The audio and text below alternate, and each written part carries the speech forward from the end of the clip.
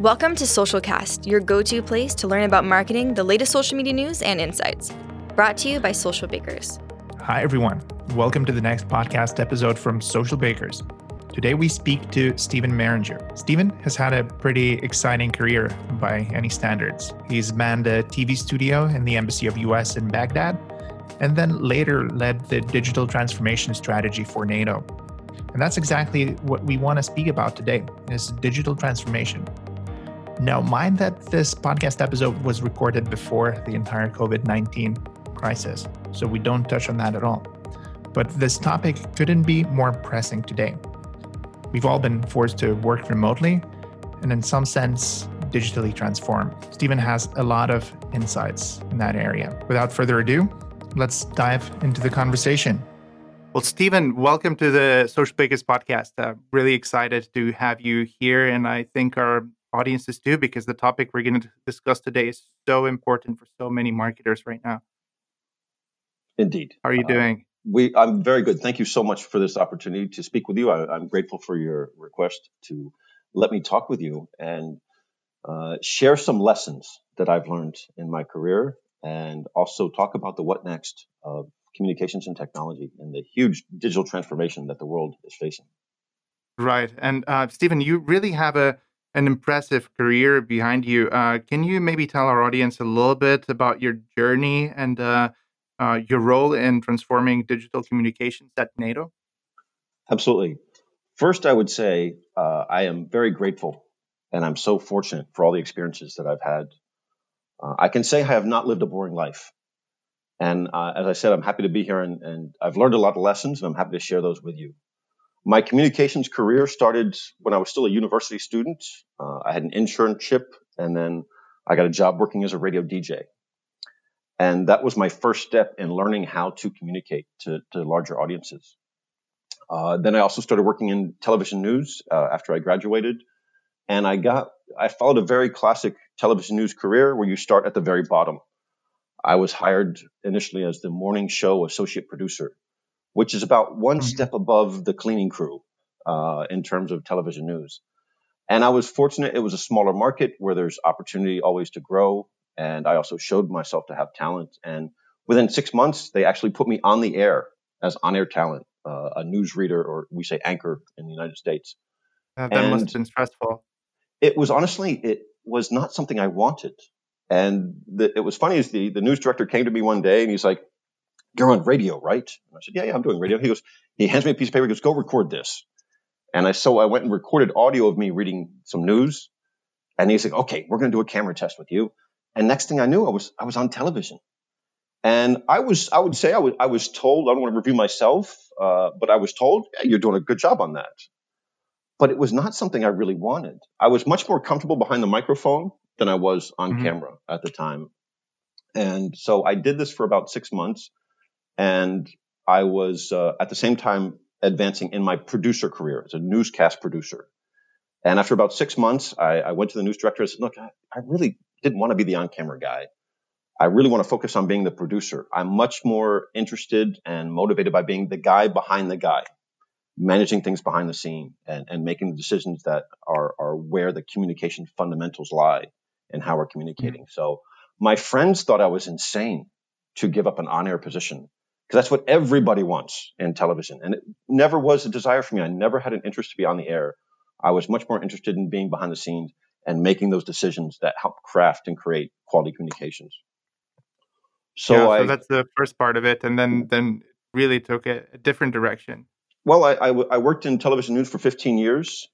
I worked across the United States, and I loved being a journalist. I loved being involved in news. You're always involved with what's happening. And after about 15 years, I kind of became disenchanted with the direction of television, which is honestly a whole other podcast, so I won't go too deep into that. Right. But I began to look for new work, and I was honestly out looking one day for a job, and I came across this gentleman's biography, who was a very interesting guy. His name is Robert Jordan, and he's an international terrorism expert. He had done tours in Vietnam. He was the public affairs officer in Beirut in 1984 when the Marine barracks were bombed in that terrible incident that happened. He was the communications guy on the ground handling that situation. So he's led his own incredible career. And I found his biography, and I realized he'd lived just a couple miles from the television station I was working at in Orlando, Florida.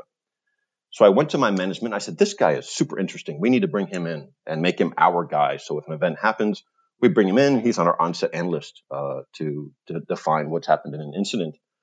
And I stayed his main point of contact, and we would be in touch once in a while. And one day I got an email from him. And it was a classic Robert Jordan, one sentence, up for an adventure. And it was a job posting to go to Iraq and to work for the U.S. Department of State in the embassy to run their broadcast operations. And At first, I kind of just laughed about it. I was like, how funny would that be to leave my very comfortable life in Florida and go to a war zone? But I had gotten to a point where I really felt I needed to change out of journalism because of the issues I was seeing where news was going. So the first couple of days, I kind of thought about it and laughed about it. And then I decided, okay, just apply. And then I know I've done it. I didn't honestly expect to get the job because it's government, and they almost always have somebody already in mind for jobs, and they have to post the things to follow the rules. So I put my application in at 2:30 in the afternoon. They called me at 8:30 a.m. the next morning, and they said, you're exactly the profile we've been looking for. They wanted someone to come directly out of television to run their broadcast operations because they had a team who didn't really understand how to utilize this facility that they had built at the embassy. So 6 weeks later, I'm flying off to Iraq. I've left television. I'm flying off to Iraq to help them manage their studio and their broadcast operations and help them understand how to capture this. And it was very surprising to me when I arrived there. This at the time was the largest U.S. mission in the world. And their concept of communications and outreach was phone calls, emails, and press releases. And they had a challenge with the studio because they didn't have the right people in there who understood how to run it and how to capitalize on it. And the catalyst for me to make this a very robust operation for them was when Vice President Cheney came to town. And they said, this vice president's coming to town. We want to do a press briefing in the studio with his traveling press pool. And I was like, okay, that's very easy. Some lights, some flags, a table, chairs, easy as that. And I'm standing there with the senior public affairs officer. And I said, well, if we're going to do it in the studio, I said, I'll turn my cameras around and let's put up on a satellite. And there was this pause, and they go, and what will that do? And I said, oh, now I understand. You really have no idea of the capacity of the studio. And so I said, tell you what, I'm going to do what I think is best. And if you don't like it, you tell me to stop and I'll stop. And so we did the first ever live press briefing from U.S. Embassy Baghdad with the Vice President Cheney, Ambassador Crocker, and General Petraeus. And this was live on all the networks around the world. And it was that point when, like, the next day I came in and they were just like, how did you do that? Like, you're one guy we sent out there to help us with this, and you've done things we didn't even imagine. And my response was very simply, my job is to make your job easier. Simply that. And that was the point that changed their understanding of the studio. And we went from doing a few events a week to 3 or 4 events a day for 2 years straight. Right. And so I was very proud to be able to be there and help them maximize their opportunities for communication. And to really, I can honestly say proudly, I helped change the focus of the mission and the communication for the mission in a very positive way. When did the jump happen to NATO? And so what was your journey like in NATO? Sure. So I was in Iraq for 3.5 years, from 2007 to 2010, which is quite a long tour in a war zone. And I began looking for an opportunity to leave, and I found this job online. It was not an appointment. I was not selected. There was no special granting of permission to get me there. I applied, and I won the competition. And I was fortunate to be able to show them in my recruitment process that I understand where you are, and I understand where you need to go. And I think I had some advantage versus the competition. We were there, and it was a very much a pool interview kind of a process, and external consultancy screening and all that sort of thing. And I could see clearly in the competition that they didn't understand what I was understanding in terms of you need to define a good strategy, and you need to set the right objectives and give yourself the resources to get there. So when I joined NATO, they had taken some steps to create a digital team. And they had sort of cobbled together pieces of different teams to bring this together, but they didn't really understand what they needed to accomplish. And that was a big part of where I went in there, to help them to analyze what you have to work with, decide what you want to do, set your objectives, and let us get there. And it was funny, when I went and met with the Assistant Secretary General for Public Diplomacy, and I give him much credit for having initiated the change that had started. And he was quite proud of what they'd accomplished. They had invested in staff and money. And he was very excited to have me come there to begin. And he said, the Ferrari is ready to run. And I was super excited because I'm thinking, okay, this is defense, the money and the resources and the teams. And then I show up the first day and I was like, this car doesn't even have wheels on it. And it wasn't that they were misleading me. It was, again, they just didn't understand what they needed to accomplish. So we were really starting from the beginning and creating digital transformation for NATO and creating a digital outreach capacity where I can say very proudly, we changed how NATO communicates to the world in just 5 years, which is a huge accomplishment in a very complicated organization and a bureaucracy where they're often resistant to change. And my job really was to set the vision and create an environment, set the vision, move the money and the administration and the barriers to progress to allow my team to do the work they needed to do to accomplish the objectives we were going for. And so it's very much a need for resilience and knowing what you want to accomplish and being able to prove that what you want to accomplish is the right decision for NATO. Okay. Well, if you don't mind, if we we already started talking about the subject of this podcast, and so digital transformation, then is it really a mission impossible? And it sounds like it was in many parts very difficult for you, but if you could explain more, what you hinted already at some of the challenges, especially budgets being one thing that maybe I haven't actually considered for this podcast, but of course, what else really gets in the way? So it's not impossible, and I would never want to look at something that way. But it was challenging, absolutely. And the first step for any organization, government, or corporation is you have to take the first step. The first step is take the first step. And you have to have support from senior leadership. Trying to work from the bottom up is very complicated because you'll get stuck in that bureaucratic mud that keeps organizations from moving faster. Right. You have to have senior leadership support to make this kind of thing happen. And so it was and I was fortunate to have that with the former Secretary General when I arrived, De Hoopscheffer. In 2007, Ambassador De Hoopscheffer said, NATO is in the Stone Age in terms of communication. We have no ability to show our work in the field, and we have a very weak presence on the internet. And that was a catalyst moment for senior leadership at NATO to realize something has to change. And when I arrived at NATO, they were 10 to 15 years behind in terms of communication and the technology that they were using. I'm very honored to have been the first person in this position, in this role. And as I said, NATO had brought together a team of what they thought was the right mix. But it was just about putting the pedal to the metal, giving them the vision and the objectives and the resources, especially, to make it happen. And the television studio that we had at NATO is a classic example. I had been there for just a few days, and I went in to meet the broadcast team and get a tour. And I walk in the door, and my first thought was, and I said this out loud, I was like, oh my God, what a mess. And the head of broadcast operations was standing right there in front of me. And I quickly realized, I was like, oh, maybe I said too much. And he walks over, he shakes my hand, he goes, oh, thank God, you understand.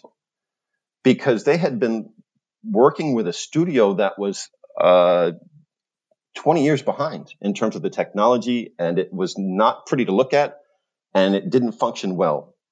And the main point I had with that was like the studio, one, is your hub of building digital transformation. And it's also the first face. It's the face of the world. It's what people see the most about NATO is the officials and the VIPs and the Secretary General on television in the studio. And so they were giving me a tour of the studio, and I was quite disappointed. That's a fair word, disappointed. And they showed me the audio mixer. And this was the first digital audio mixer on the market in 1997. We're now in 2010. And they showed me the audio mixer and like, yeah, we're afraid to turn it off because it might not turn back on. And at that point I said, okay, this is it. This is ridiculous. We need a new television studio. and I'm going to use the audio mixer to get it. And I could see the team looking at me going, yeah, right. Good luck with that. And this was, again, talking about lessons. This was a big lesson for me in making change happen, especially at NATO. I realized, I went home that night and I thought a lot about it. And I realized that if I just go up and make a request and talk about our need to maintain pace with technology and more sort of general discussion, it probably wasn't going to go very far. The lesson was I needed to make this a problem for leadership. So I went up to the Assistant Secretary General and I said, we've got a big problem. Let's say the Secretary General, he's doing a live interview with a major international media outlet and his microphone goes dead. Yeah, there's nothing we can do about it. That got their attention. Well, we don't want that to happen. What do we need? I said, well, we need a new audio mixer. But what we really need is to build a foundation for the future of communications and create a modern broadcast facility. And they gave me immediate approval. And I went down to the head of broadcast operations and I was like, good news. We're going to be getting a new studio. I need to get your plans together. And he turns around, he grabs a folder off of his shelf and he hands it to me. He goes, here you go. He'd had this plan for 20 years and he kept it updated to the requirements and the technologies that were coming out because he knew this was going to happen. He just didn't know when. So he immediately hands me a plan. And I said to him, I need to give you a big challenge because another big challenge in digital transformation for large organizations is procurement, getting what you need. And NATO is not quick at that. It's a very slow, difficult process. And I said to him, I'm going to give you a challenge. We can't wait for this studio. We need it as soon as possible. I want it in 1 year. And he did. I don't know. Honestly, I don't know how. He knew NATO and the administration and working through the bureaucratic mud very well. So from the time he handed me my plan, time he handed his plan to the time that we're opening the new studio was 1 year. And that's going through procurement, design, engineering, installation, which is a huge accomplishment for NATO. And so that was the first step for NATO in creating a modern digital operation. And again, it's a big lesson for me about making change happen. Yeah. So I think what I'm hearing from you that, okay, so there's the technology part, there's the people part, you got to have the support. And, if you don't have that, it's actually really difficult to start. But if you think about, outside of NATO, other maybe governmental organizations trying to transform, what should be the first steps towards that direction if maybe there's more obstacles that are getting in their way? Sure. So another lesson that I learned, if you're committed to change, and again, making the right decisions for the right reasons in the organization's interest, sometimes it's better to ask for forgiveness instead of permission. And an example of that is NATO on social media. NATO was on social media before NATO knew it was on social media. When I arrived there, this was part of my job description was get NATO on social media. And I spent about 2 months developing the plan. You have to very much consult at NATO and get, the right approvals and that sort of thing. And I was walking this plan around and everybody was like, nope, no, can't do that. Not going to do it. And I finally realized this is not going to happen if I keep asking. So I talked to leadership I knew who I had the support of. And I said, look, we're ready to do this. We're just going to do it. And they said, do it. And I was like, okay, that's enough top cover for me. And so we launched NATO onto Facebook was the first step. And I honestly expected alarm bells to start ringing when we pushed the go button on that. And the first 2 days, nothing happens except for followers. Followers immediately got on board. And after 2 days, we started to talk about it. And then I got into big trouble. And I was dragged up to the boss's office and I was yelled at for about 2 days. I was in really big trouble. And now I can say all these years later, see, it was worth it. NATO now has a very robust quality social media platform with more than 2+ million followers. And we're now communicating at the pace of the world. We're maintaining pace with how the world is communicating. So that was a very important part.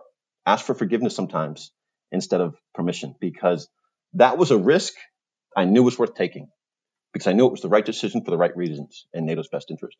Now, when it comes to the mix of technology and people, it's not something you can really put a percentage on. It's about having the right mix of talent and technology to achieve a well-defined strategy. Again, if you're at the beginning, you have to start with a top-down review of both your technologies and your strategy and your resources.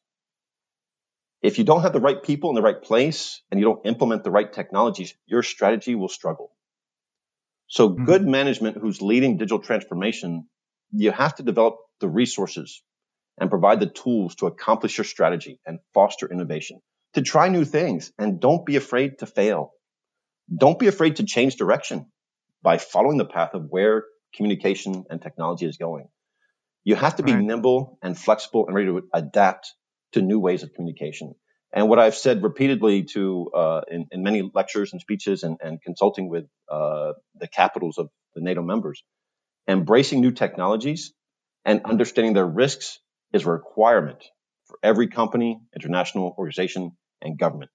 If leadership does not recognize this as a need, you have to do anything to keep repeating yourself and make them recognize that this is a requirement. Right. And of course, you mentioned the sort of fear of failure, and I can really understand, especially from the eyes of a governmental organization, to, failure is no one wants to be seen in the eyes of the public as failing, especially if they're in office, this current term. Mm-hmm. So I can imagine it's very scary. Yes, and there's a long list of potential barriers to progress in digital transformation. It can be a very stale corporate mindset. It can be an uncertainty of where to begin. It can be a financial issue because it does take investment. It can be resistance to change. It can also be what I call the digital fear factor, which is simply not taking the right steps to get started because the technology can be seen daunting to people who don't understand it and they don't want to face it. That's why it's so important to have skilled, experienced management come in and help you define that vision and assure you everything's going to be okay. And you accomplish that by showing them, here's where we're at, here's where we want to be, and here's what we need to get there. And I can say that it was, for NATO, there was some resistance because they had done the same things the same way for so long. I did face some internal resistance because there were people who didn't understand what we were doing. And they were worried what we're doing might work so well, it might make what they're doing look less important. And I really had to address that fear because that's not what I was there for. I was not there to build my own empire and take things over. My job was to make their jobs better. And so my focus of that was to just reassure them that we're going to help amplify everything you're doing. And the focus for NATO's digital direction was everything that we do for public diplomacy should revolve around digital. And digital should revolve around everything that we do. And when did that start to be visible? When could you see, in the corridors that people are changing their opinions a little bit? It took time for sure. And I would say, the process of acceptance within 2 years, because we started to show results. The fear of risks, that took longer because it's a mix of people who are concerned about their own roles, people who are concerned about the risks. And I remember one day I was in a meeting in front of a panel of ambassadors from different nations to explain to them what is NATO's digital direction and what are we creating here and how you need to follow the same path and how what we are doing can support your digital transformation. And then I got the question, and it was a fair question. I said, what are the risks to this? And I said very simply, the biggest risk is to do nothing because we will be left behind and we must maintain pace with how the world is communicating. And they accepted that very well. And I am also pleased to see so many of the NATO nations follow NATO's path in digital transformation. And there were very often times they faced a lot of the same barriers to progress that we had faced. And I said to them, look, go to your leadership and say, look, NATO is doing this. Why can't we? And sometimes you have to also speak to leadership's ego. And you show them their counterparts in other parts of the world, in other parts of leadership, and say, well, look, this leader is on social media. This one's on it, and we're not. And so that speaks to their ego. They're like, well, if my competition, so to speak, is there, then I need to be there as well. But you have to be willing to take risks.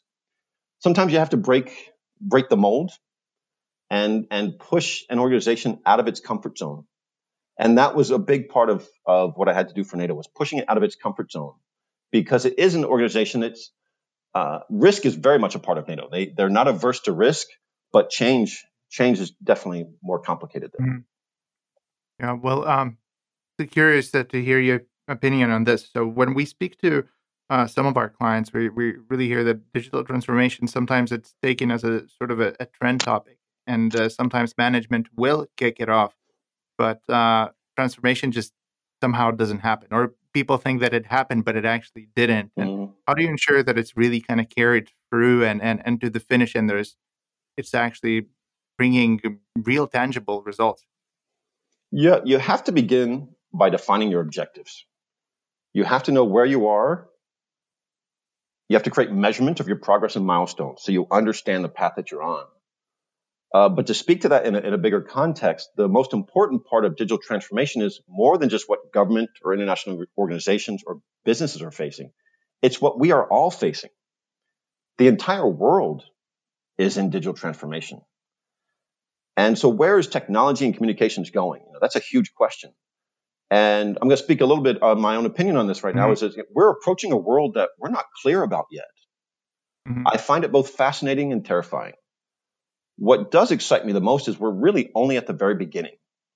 We have seen so much progress in technology and its impact on our lives in the past 20 years. But all that we have done is actually create a foundation for the next level of technology development. And that's artificial intelligence, robotics, virtual reality, augmented reality, and machine learning blending into every aspect of how we live, work, and play. And of course, what's the first thing humans do when we get that kind of technology? We run off and build highly advanced sex robots, but that's just a parallel technology development. But I think we have to have some fundamental discussions. What does it mean for society when technology has so much control and influence and information across a global population? Are we comfortable with corporate created surveillance for sale, where the technologies that we are paying for are being used to gather data, as much data as possible about our lives and our likes, and even listening into our homes? And we used to be in a phase where humans created and used technology to make our lives better. We're moving into a new way of living where technology is using us. And while there will be certainly a lot of many benefits across our lives and society and the world, it also comes at an enormous price. We are approaching the crossroads of privacy and surveillance.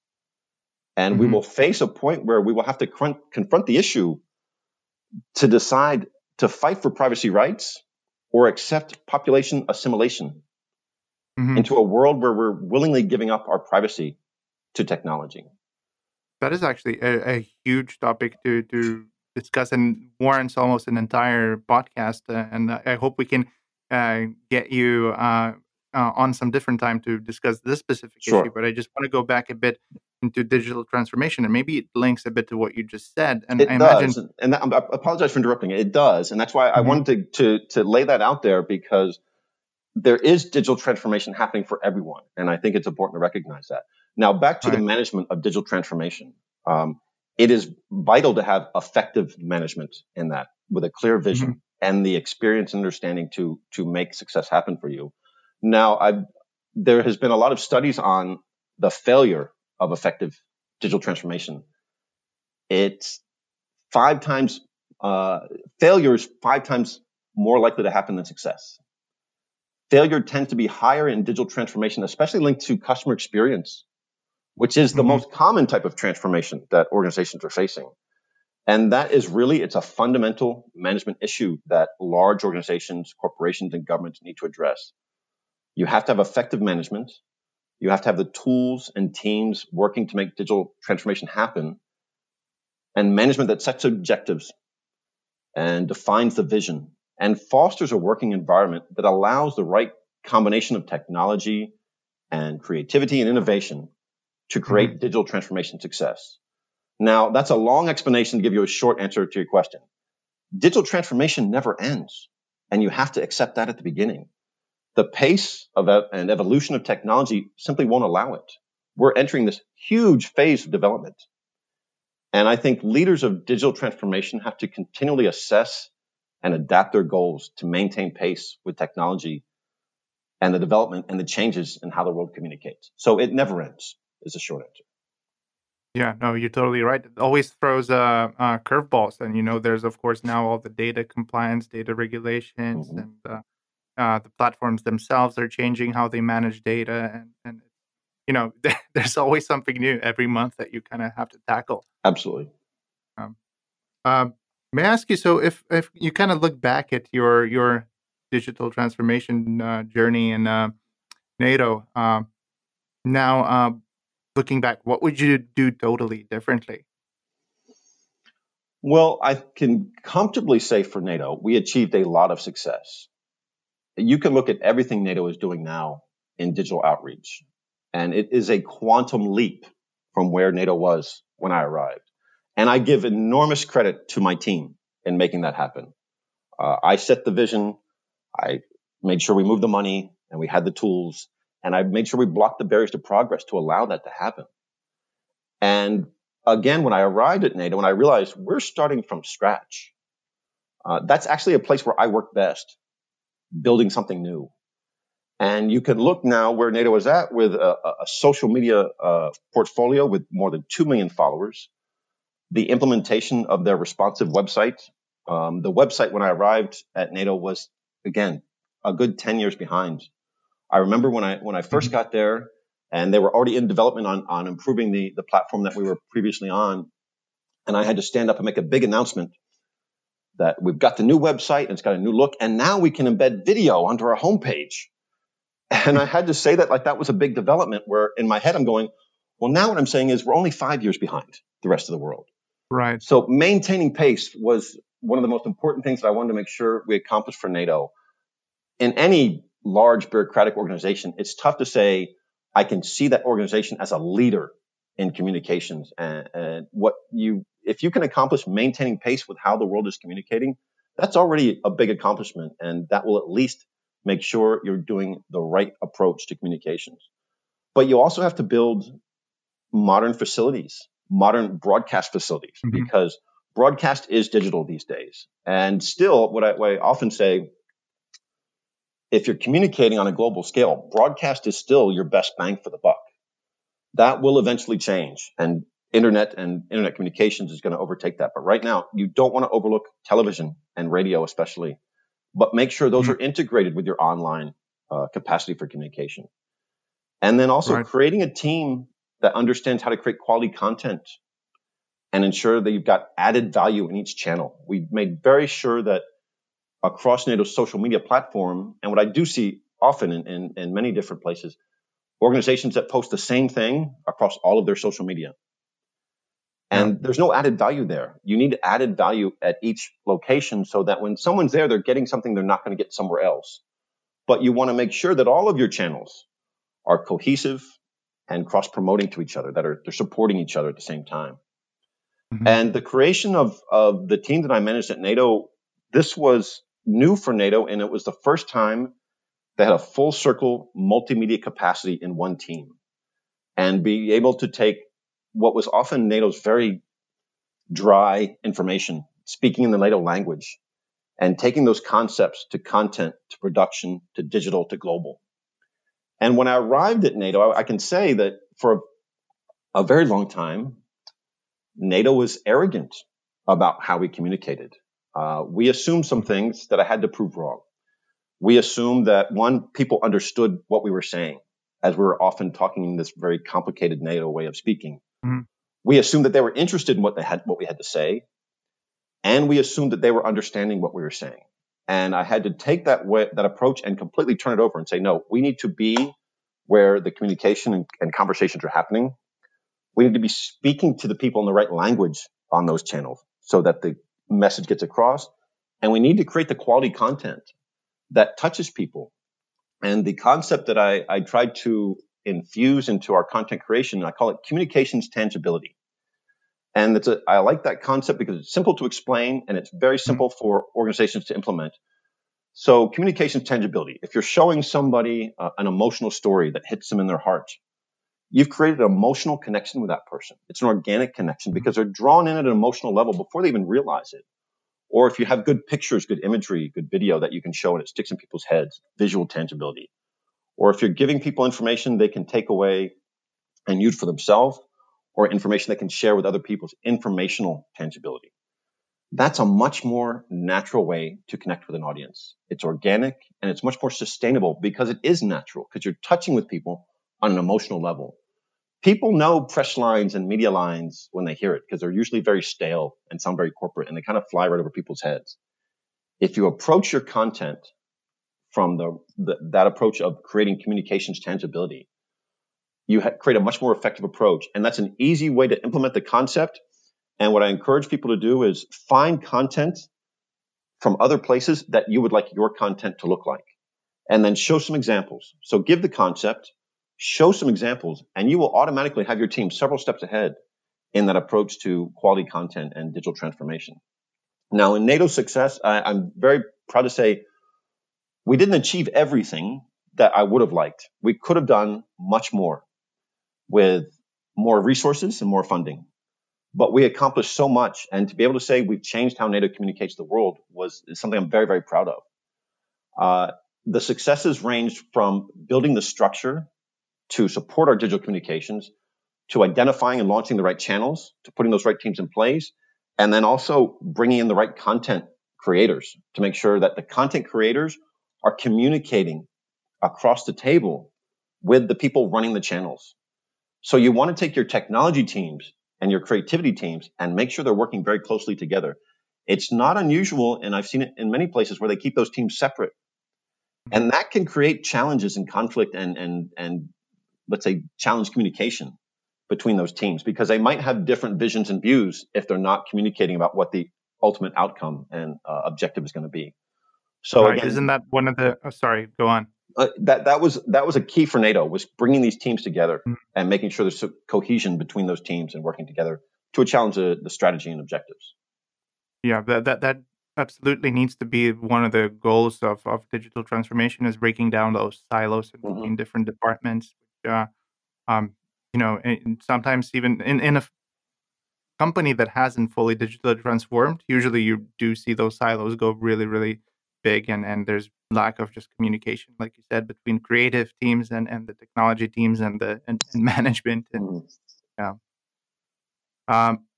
Another question to you. So you mentioned a lot of successes, and we'd like to share some of them with our audience. You mentioned the social channels. Are there some other content programs that were particularly successful that we can include? Indeed, a game changer for NATO was the creation of NATO Channel. This was having a team of experienced journalists on staff, identifying stories, creating content, and helping us tell the story of NATO in a much more effective way.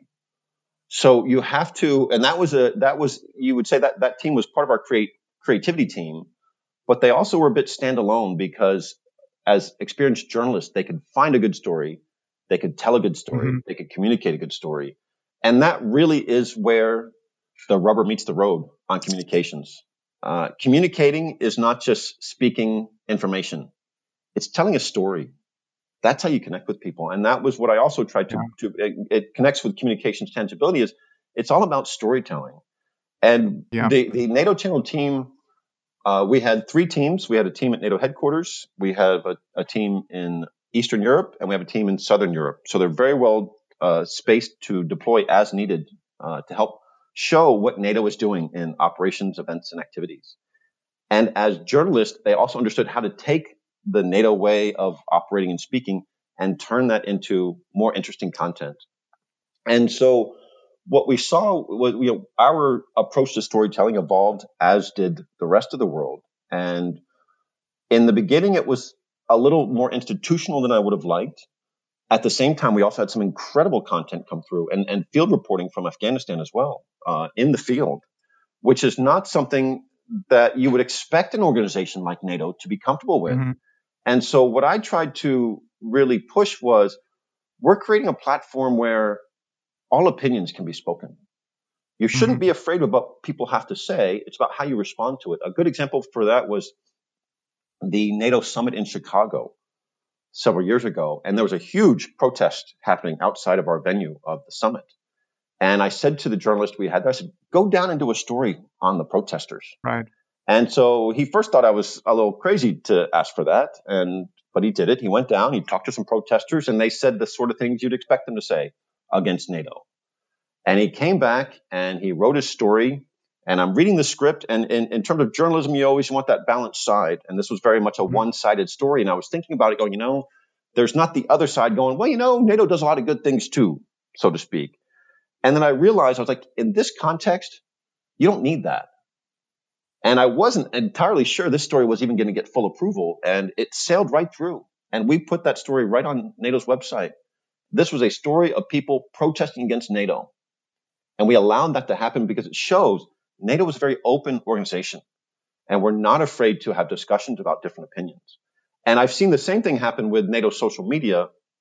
When we first started, of course, there's a lot of people on NATO social media saying very negative things about us. And it was interesting to see when we reached about 50,000 followers on Facebook, what we saw was the community starting to police itself. And so someone would post something that's anti-NATO message, and the community would step in and say, that's not true. And here's the facts that show that what you're saying is not true. And we tried. Amazing. Yeah, you don't want to, what I often say is you don't want to get drawn into those negative conversations because they're trying to bait you. But what you do want to do is encourage the community to police itself and acknowledge that. Thank you so much for supporting NATO would be a very simple message to someone who helped us defeat someone saying something against NATO that wasn't true. And what I also say is we did go through a period where we were getting a lot of negative comments. And I know many organizations and governments get the same thing. And what you need to do first is set very clear rules. Your rules for posting are this. And then enforce those rules. Otherwise, you let people say whatever they would like to say if it's their opinion.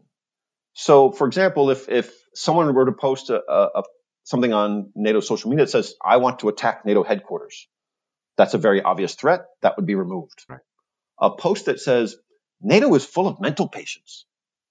Well, that's your opinion. And we should leave that one because if you clear out all of the negative comments, your audience is going to see right through that you are centering the conversation. And that is going to completely work in not your favor. Right. I can't imagine just the scope of the sort of the governance challenge with 2 million, you said, followers on commenting on your pages. It's just you need teams really ready at all times to be monitoring. Indeed, and it's about the teams who know what to recognize, but also I would say the technology platforms also offer a lot of option for filtering and do some automatic filtering, which can be very helpful. Right. And we've never really had a major issue in terms of comments that cause any real problems. It's just having the process in place and knowing how to respond to them in a timely manner, of course, and also knowing how to respond to good comments. You want to show that there is a person behind the screen. You want to show that we are listening and we appreciate your support. Thank you for following us. You want to show support to your community because that's very important because Uwe Semple is a consultant that I met very, very many years ago. And he wrote a book called Organizations Don't Tweet. People do. And I think that's a perfect concept because you can't just be an organization speaking from an organizational voice. It's important to show there are people behind the screens that are listening. And you show also the people approach through your content. It's not about the organization. It's about the people and their stories, and their successes, and the work that they're doing, the accomplishments. So identifying a way to amplify the voice of people on all of your digital outreach is important. Right. This is, Stephen, your story is really amazing. And actually, what are you doing now? And where can we connect with you? Where can our audiences connect with you? So I left NATO in August. I had to move back to the U.S. for some family reasons. And right now I'm trying a couple of different things. I'm not trying to do just one thing. I'm doing some consulting on a fairly regular basis, which has gone quite well. I'm still supporting some of the NATO nations in their communications.